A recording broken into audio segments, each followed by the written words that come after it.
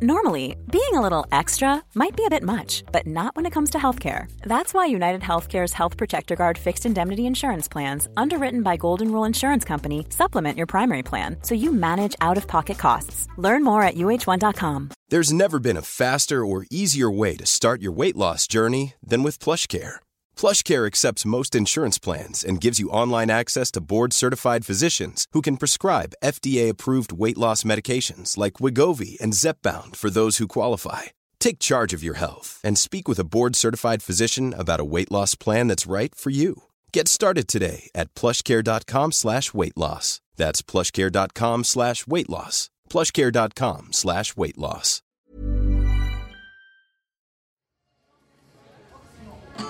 Ladies and gentlemen, welcome to Spark's 8th birthday celebration! Will you please welcome your host for this evening, Miss Charlie Harrison! Thank you. Hello, ladies and gentlemen. Hello. Happy birthday. Welcome to the party. We've been going for 8 years, ladies and gentlemen. 8 years at Spark. Amazing. So, for those that are like, what's going on here? Spark is a live, true storytelling club. The only rules of storytelling at Spark, right, is the stories must be true and they must have happened to you. And tonight, we're going to be doing something quite different. This is a bit experimental. We're doing like a Spark relay. So normally we have a theme at Spark. So I remember when I came to my first Spark, I just turned up, my mate was there at the bar, I needed a drink, and the theme was mischief, right? And I was like, what's going on? There's like, this old lady got up on stage and she went, I used to sell acid. And I thought, this is the most amazing thing I've ever been to. But today, we don't have a theme. But what we're going to experiment with is we're going to have storytellers coming up. And if something they've said in their story has sparked an idea in your head, perhaps their story takes place in Ghana.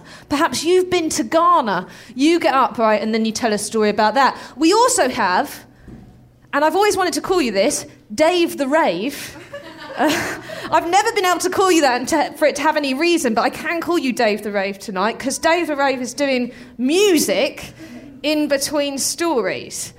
Explain to the girls and boys, Dave. What I'm going to attempt to do is select a song whilst the story is happening that kind of fits or sparks from the themes in the story.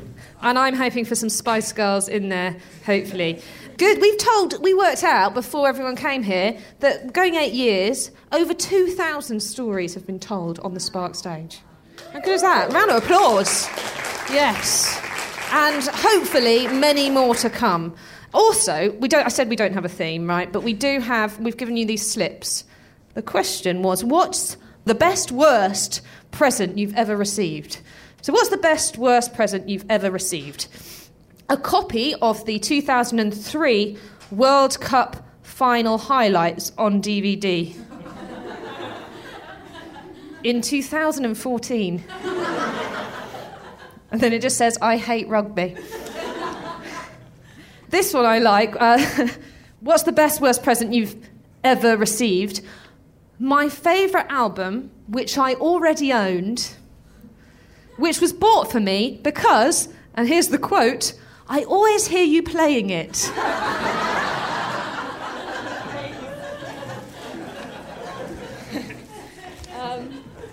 And I'll be reading these out through the night, so do sort of fill them out and I'll read them in between. So, it's a bit of an experiment, but it's a party.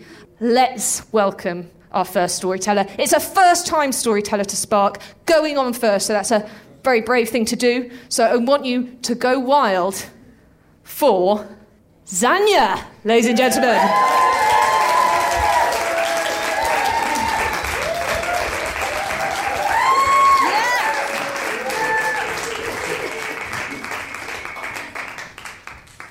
Hello everyone. Hello, I'm Zanya. Nice to meet you all. And today I'm telling you the story of my journeywoman's tale. I was studying at Brighton University and I was in my final year, and I saw it as an opportunity to do the things that I've always wanted to do. Kind of one last hurrah, you've got 1 year and then you kind of need to go and face the real world. And I decided to pick 3 things I loved doing, which were probably similar to a lot of you, traveling, meeting people, and learning things. During my research, I came across this thing called a journeyman. It's a tradition that started in Europe a couple of hundred years ago, where usually a man would pick a trade or a craft, and he would go and meet different masters of that craft.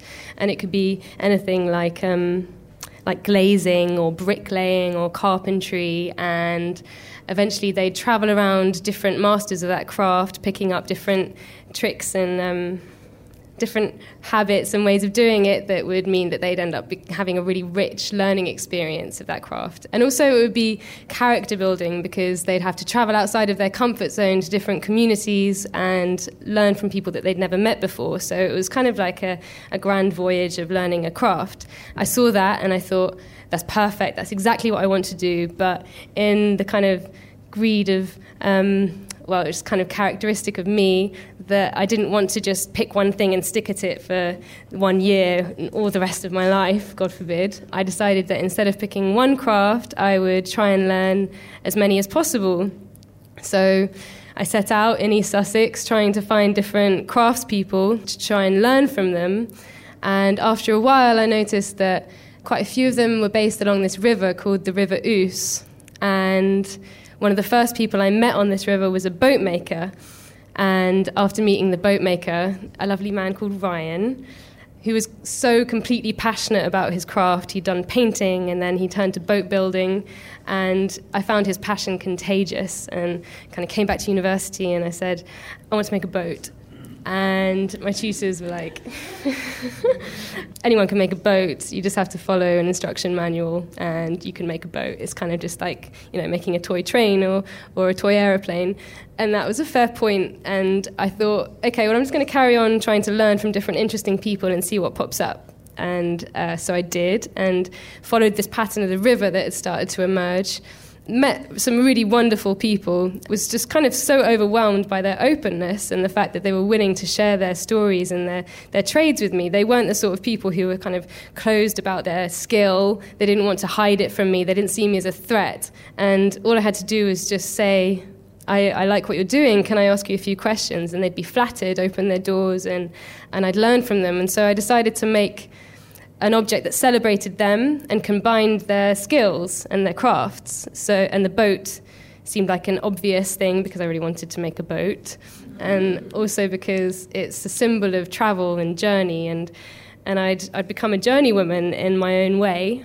So the boat ended up becoming a vessel that combined different crafts, including basket weaving, wool spinning, rope making, upholstery, and boat making. After I made the boat, we had a Brighton show and a London show. And in the London show, it's in this place called the Business Design Centre in Islington, and it's kind of it's a great thing. But I felt kind of surrounded by innovations in plumbing and kind of water sanitation in Africa, like a lot of really great product design projects. And I felt like, oh, what the hell was I thinking bringing a basket-woven boat to this place? It's really not the right vibe. And then, so I got to kind of the fifth day of this show, and I gave up and went to Topshop.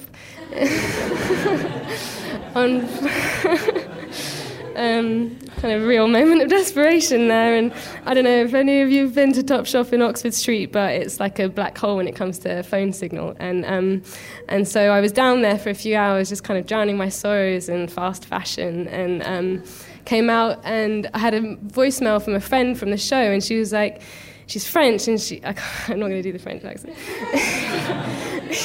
It always comes out Rush. Oh, Zenia, this man, he said, Sébastien Conran, he came to buy your boat and you were not here. And I didn't quite understand what was going on. Like, Sébastien Conran, that kind of rang a bell. I Googled him, and I was like, wow, shit, Sébastien Conran's a big deal. She's pulling my leg. And then I called her, and she said, no, his business card is here, come. And I gave him a call, and he said, yeah, so I really like your boat. I want to buy it for my dad as a birthday present. And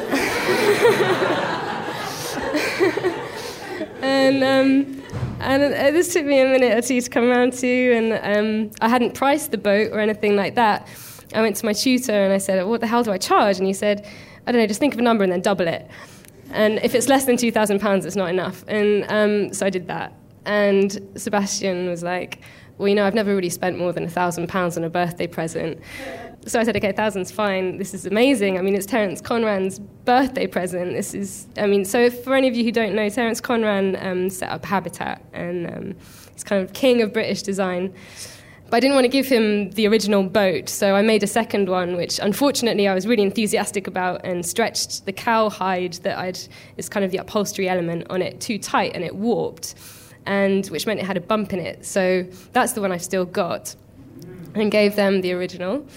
And it was great. I went to his house, and 10 o'clock in the morning, he wasn't there, so I sat in the kitchen for a while, and then after about half an hour, he shuffled in with a cigar in his mouth and kind of said thank you, but not much else. And I was like, oh, great, okay, well, I've met Terence Conran.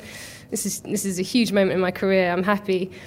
Then about a year later, I got a letter from him inviting me to take part in a project called Wishlist for London Design Festival, where he paired 10 young designers with 10 big dog designers, for want of a better word, including the likes of Zaha Hadid, Norman Foster himself, and Lord Richard Rogers. He designed the Millennium Dome and the Pompidou Centre, and I was paired with him to make an object for the Wishlist, an object that he'd always wanted but never been able to find. And for Richard, Lord Richard, I don't know how to... at times some monumental cock-ups happened, and Sir Conran, and he'd always wanted a ladder that you could sit at the top of and kind of survey the lost corners of a room. So something you could sit at and work on, and that was kind of a feat of engineering and design style in the kind of extravagant way that the Rogers do with their kind of... The Pompidou Centre is, it's mad. And so for that project, I got to work with them. We collaborated in the design process. I had to collaborate with a carpenter to make it in the space of 5 days, which was kind of incredibly stressful because I didn't understand why I'd been chosen. I wasn't a product designer, I felt, or a carpenter, and I was a constant panic of the fact that I'd be found out for kind of not being what they expected me to be. But it went really well, and it ended up being in the Victoria and Albert Museum last summer, which was just a huge peak in my career, which is something I'll eventually, hopefully, re-peak. And since then, I've carried out a postgraduate course where I set up a club called Curiosity Club for schools in South London, where I tried to take the positive experience I had from meeting craftspeople, and also people like Richard Rogers and Terence Conran, who, if you kind of find the right vocabulary and the right technique to flatter someone, you can find out whatever you want. And so it's working in a school. It's a 5-week project, and it's encouraging young people to approach people that they're inspired by or curious about, and then going to meet them, and as a result, kind of realizing that it kind of all it takes is just the first step out the door to kind of ask the right questions, and then you can go from there. It's had some real successes. There's a girl who's doing an internship with a lawyer now. I haven't heard the ding, but I feel like I've been talking for more than 5 minutes. Great, so that's me, and yeah, thanks for listening.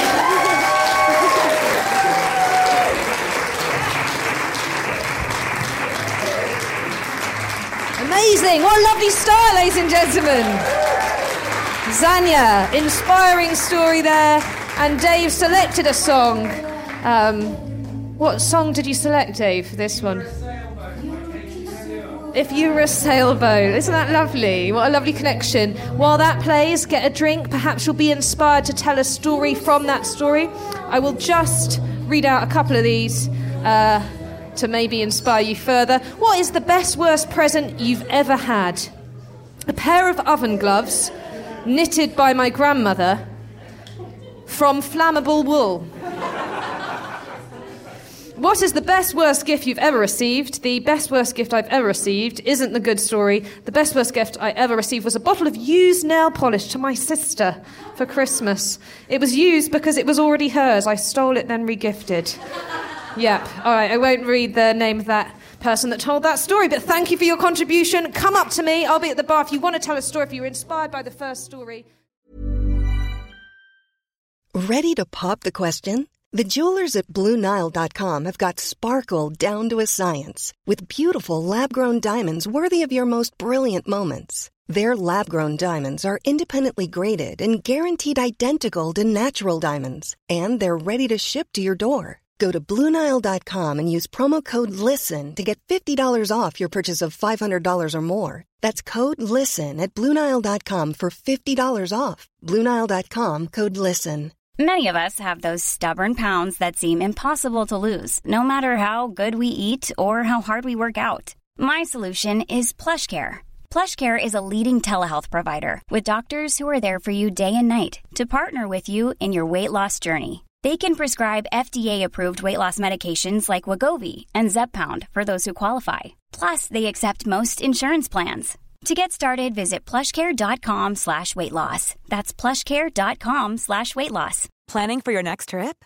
Elevate your travel style with Quince. Quince has all the jet-setting essentials you'll want for your next getaway, like European linen, premium luggage options, buttery soft Italian leather bags, and so much more. And is all priced at 50 to 80% less than similar brands. Plus, Quince only works with factories that use safe and ethical manufacturing practices.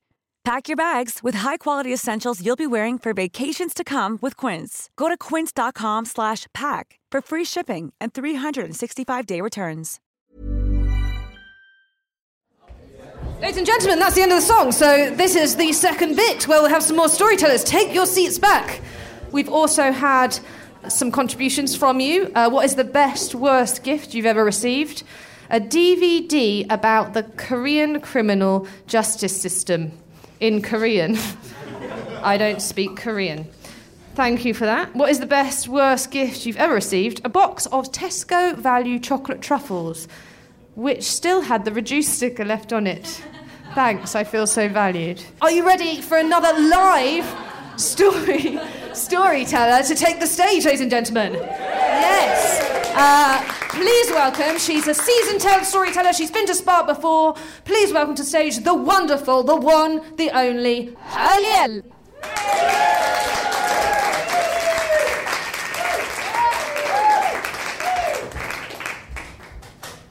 In the year 2000, I was a mediocre second-year medical student. But I knew that I had greatness within me. Not the sort of greatness that was just going to come out. It was going to have to be strategically dragged out. But I had a plan. I would become a super specialist in some obscure thing, and then people would be like, wow, look at all she knows. What a second-year medical student. I selected reasonably well at random and decided that my subject was going to be kidney failure. And furthermore, I was not going to settle for kidney failure in Scotland, but I was going to go global. I would travel the world figuring out how do we treat kidney failure, because that seemed like an excellent plan. Luckily, I had the summer available, and so I just started looking through which countries had good kidney failure treatment. And Japan did. And I was like, great, I've only just read Memoirs of a Geisha. This is going to be amazing. So I emailed random kidney professors in hospitals around Japan and said, I would love to come for a month and learn about your kidney failure. And one of them replied and said yes. I was so excited. It was essentially my first time ever traveling by myself, but then, what could go wrong? I hopped on a plane to Osaka, and that summer, there I was. I stepped out and I met my host family that the hospital had arranged for me. My host family did not speak English, but it was fine. I had a couple of words. I had hello and excuse me, kidney, Jinzo, if you're wondering. So I was very confident. And the first night I got this indication that my confidence might be misplaced when we were sitting around the dinner table and we were eating, and suddenly everyone in the family started to look really, really upset. And little girls started to cry. but they were all looking at me like it was probably my fault. So I'm, charading. Is there a problem? Excuse me, kidney? And the father goes and he gets the dictionary and he starts looking down it and he finds the right words and he's saying, you make a curse with your chopsticks. Apparently, I had crossed my chopsticks at some specific angle that had cursed their household. And I felt that this was an inauspicious start. When I got to the hospital, it was even more apparent that my grand plan had more flaws than I had suspected. Nobody spoke any English in that hospital. Like, literally, the doctors would let me go into their clinics and I would sit there for 5 hours while they talked to somebody in Japanese. And I was like, gosh, kidney failure was a terrible choice because, there's no signs of kidney failure. You can't look at something. There's just, people talking and then maybe, looking at blood results while I sat there really trying not to fall asleep. But it was so awful because, there was all this writing and it was only in Japanese and I couldn't read any of it, of course. I would get lost in the hospital and I would just, be stopping people and saying, excuse me, kidney. Excuse me, kidney. And then after I'd said that 10,000 times, it turned out that instead of excuse me, I'd actually been saying, don't shave. Back at the house, things were worse than ever. I was eating my chopsticks. I was trying not to, curse the family again. And I, had them too straight, and I put them into my bowl of rice, and thus designated the bowl as an offering to the dead. It turned out, after much dictionary work, that their grandfather had recently died, and because I had done this whole chopstick situation, we had to get into the car and drive to a graveyard in the middle of the night to offer it to the dead grandfather. I was not the most popular person. My kidney research was going poorly because I did not understand any words at all. But I was given a big book of graphs, but the axes were written in Japanese also. But, I felt like I could, really wrestle this back. So I would stand there and just, look really wise every so often. And I felt that this was going super, super well. And finally, it was time for me to go home. I'm not going to say I was sorry. But, it had been an experience, and I was like, thank you so much. And the doctors indicated in their non-English speaking way that they would like to take me out to dinner to say farewell. And I was like, oh, that's so lovely. So off I went out to dinner. My host family were invited too, which was lovely, although the explanation was less than obvious. And then we entered, and I was really surprised to see that there was this big table. I thought that, it was just going to be the 2 or 3 doctors that I spoke to. But there was 40 people there, and I'd never seen most of them before. And then we all sat down and, we started eating. And then there was this big speech, and it was my boss. And my boss had gone to the bother of learning English for the occasion. So he steps off, and I was like, gosh, this is so nice. And he's like, we're here to say goodbye to Professor. And at that point, I was like, Professor? But, he continued. From all around the region, the top nephrologists have gathered here today for the honour of meeting Professor. And I thought, gosh. And then he said, it's been so wonderful learning so much from Professor. And I was like, gosh, I don't shave. So let's all just stand up and give this rousing thank you to her. It would be really rude at this moment. They were all so happy. I couldn't be like, I'm a medical student, guys. So I was just like, thank you. Yep. And then I sat down and I started to suavely try to eat my meal. Obviously, I was by now a chopstick expert, which is just as well because this was one of those sort of Korean barbecue things. They have a big sort of strip of grill down the middle of the table, and you have your little raw meats and your, take your chopsticks and you grill them and you eat them. So I was being very careful with the chopsticks. Too careful. Held it over the grill and it went on fire. Now, not like a big fire, like a little flame. So I was like, I'm just going to surreptitiously extinguish that in my water before anybody notices. Except I did not put it into my water, ladies and gentlemen. I put it into my sake. There was like a little sort of fireball created in my glass, ladies and gentlemen. And unfortunately, it turned out that the restaurant had rather a sensitive sprinkler system. So there's my fire going down the table, the sprinklers go on, and all these waiters rush in with fire extinguishers, and they just start spraying it all over the table. All of the esteemed professors were sitting there, dripping water down their face, sort of grey powder from the fire extinguishers on their face, none of them suggesting that anything was happening at all. The etiquette was like pushed to the limits. They're all like, I bowed sweetly and I ran back to Scotland, and I thought I would never go back to Japan again until it transpired that, in fact, a good 15 years later, I'm just about to move back. Wish me luck.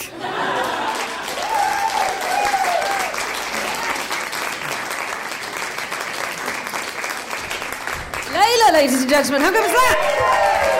Yeah. So keep thinking, guys, maybe you have a story about fire, maybe you have a story about not shaving, maybe your story is set in Japan.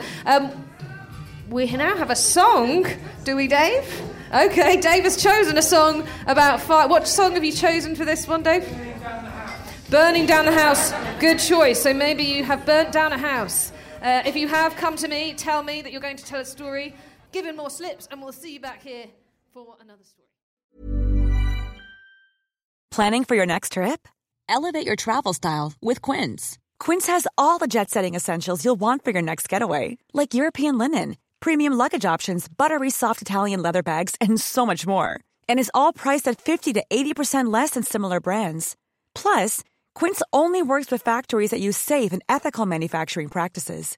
Pack your bags with high-quality essentials you'll be wearing for vacations to come with Quince. Go to quince.com/pack for free shipping and 365-day returns. Hey, it's Paige DeSorbo from Giggly Squad. High quality fashion without the price tag. Say hello to Quince.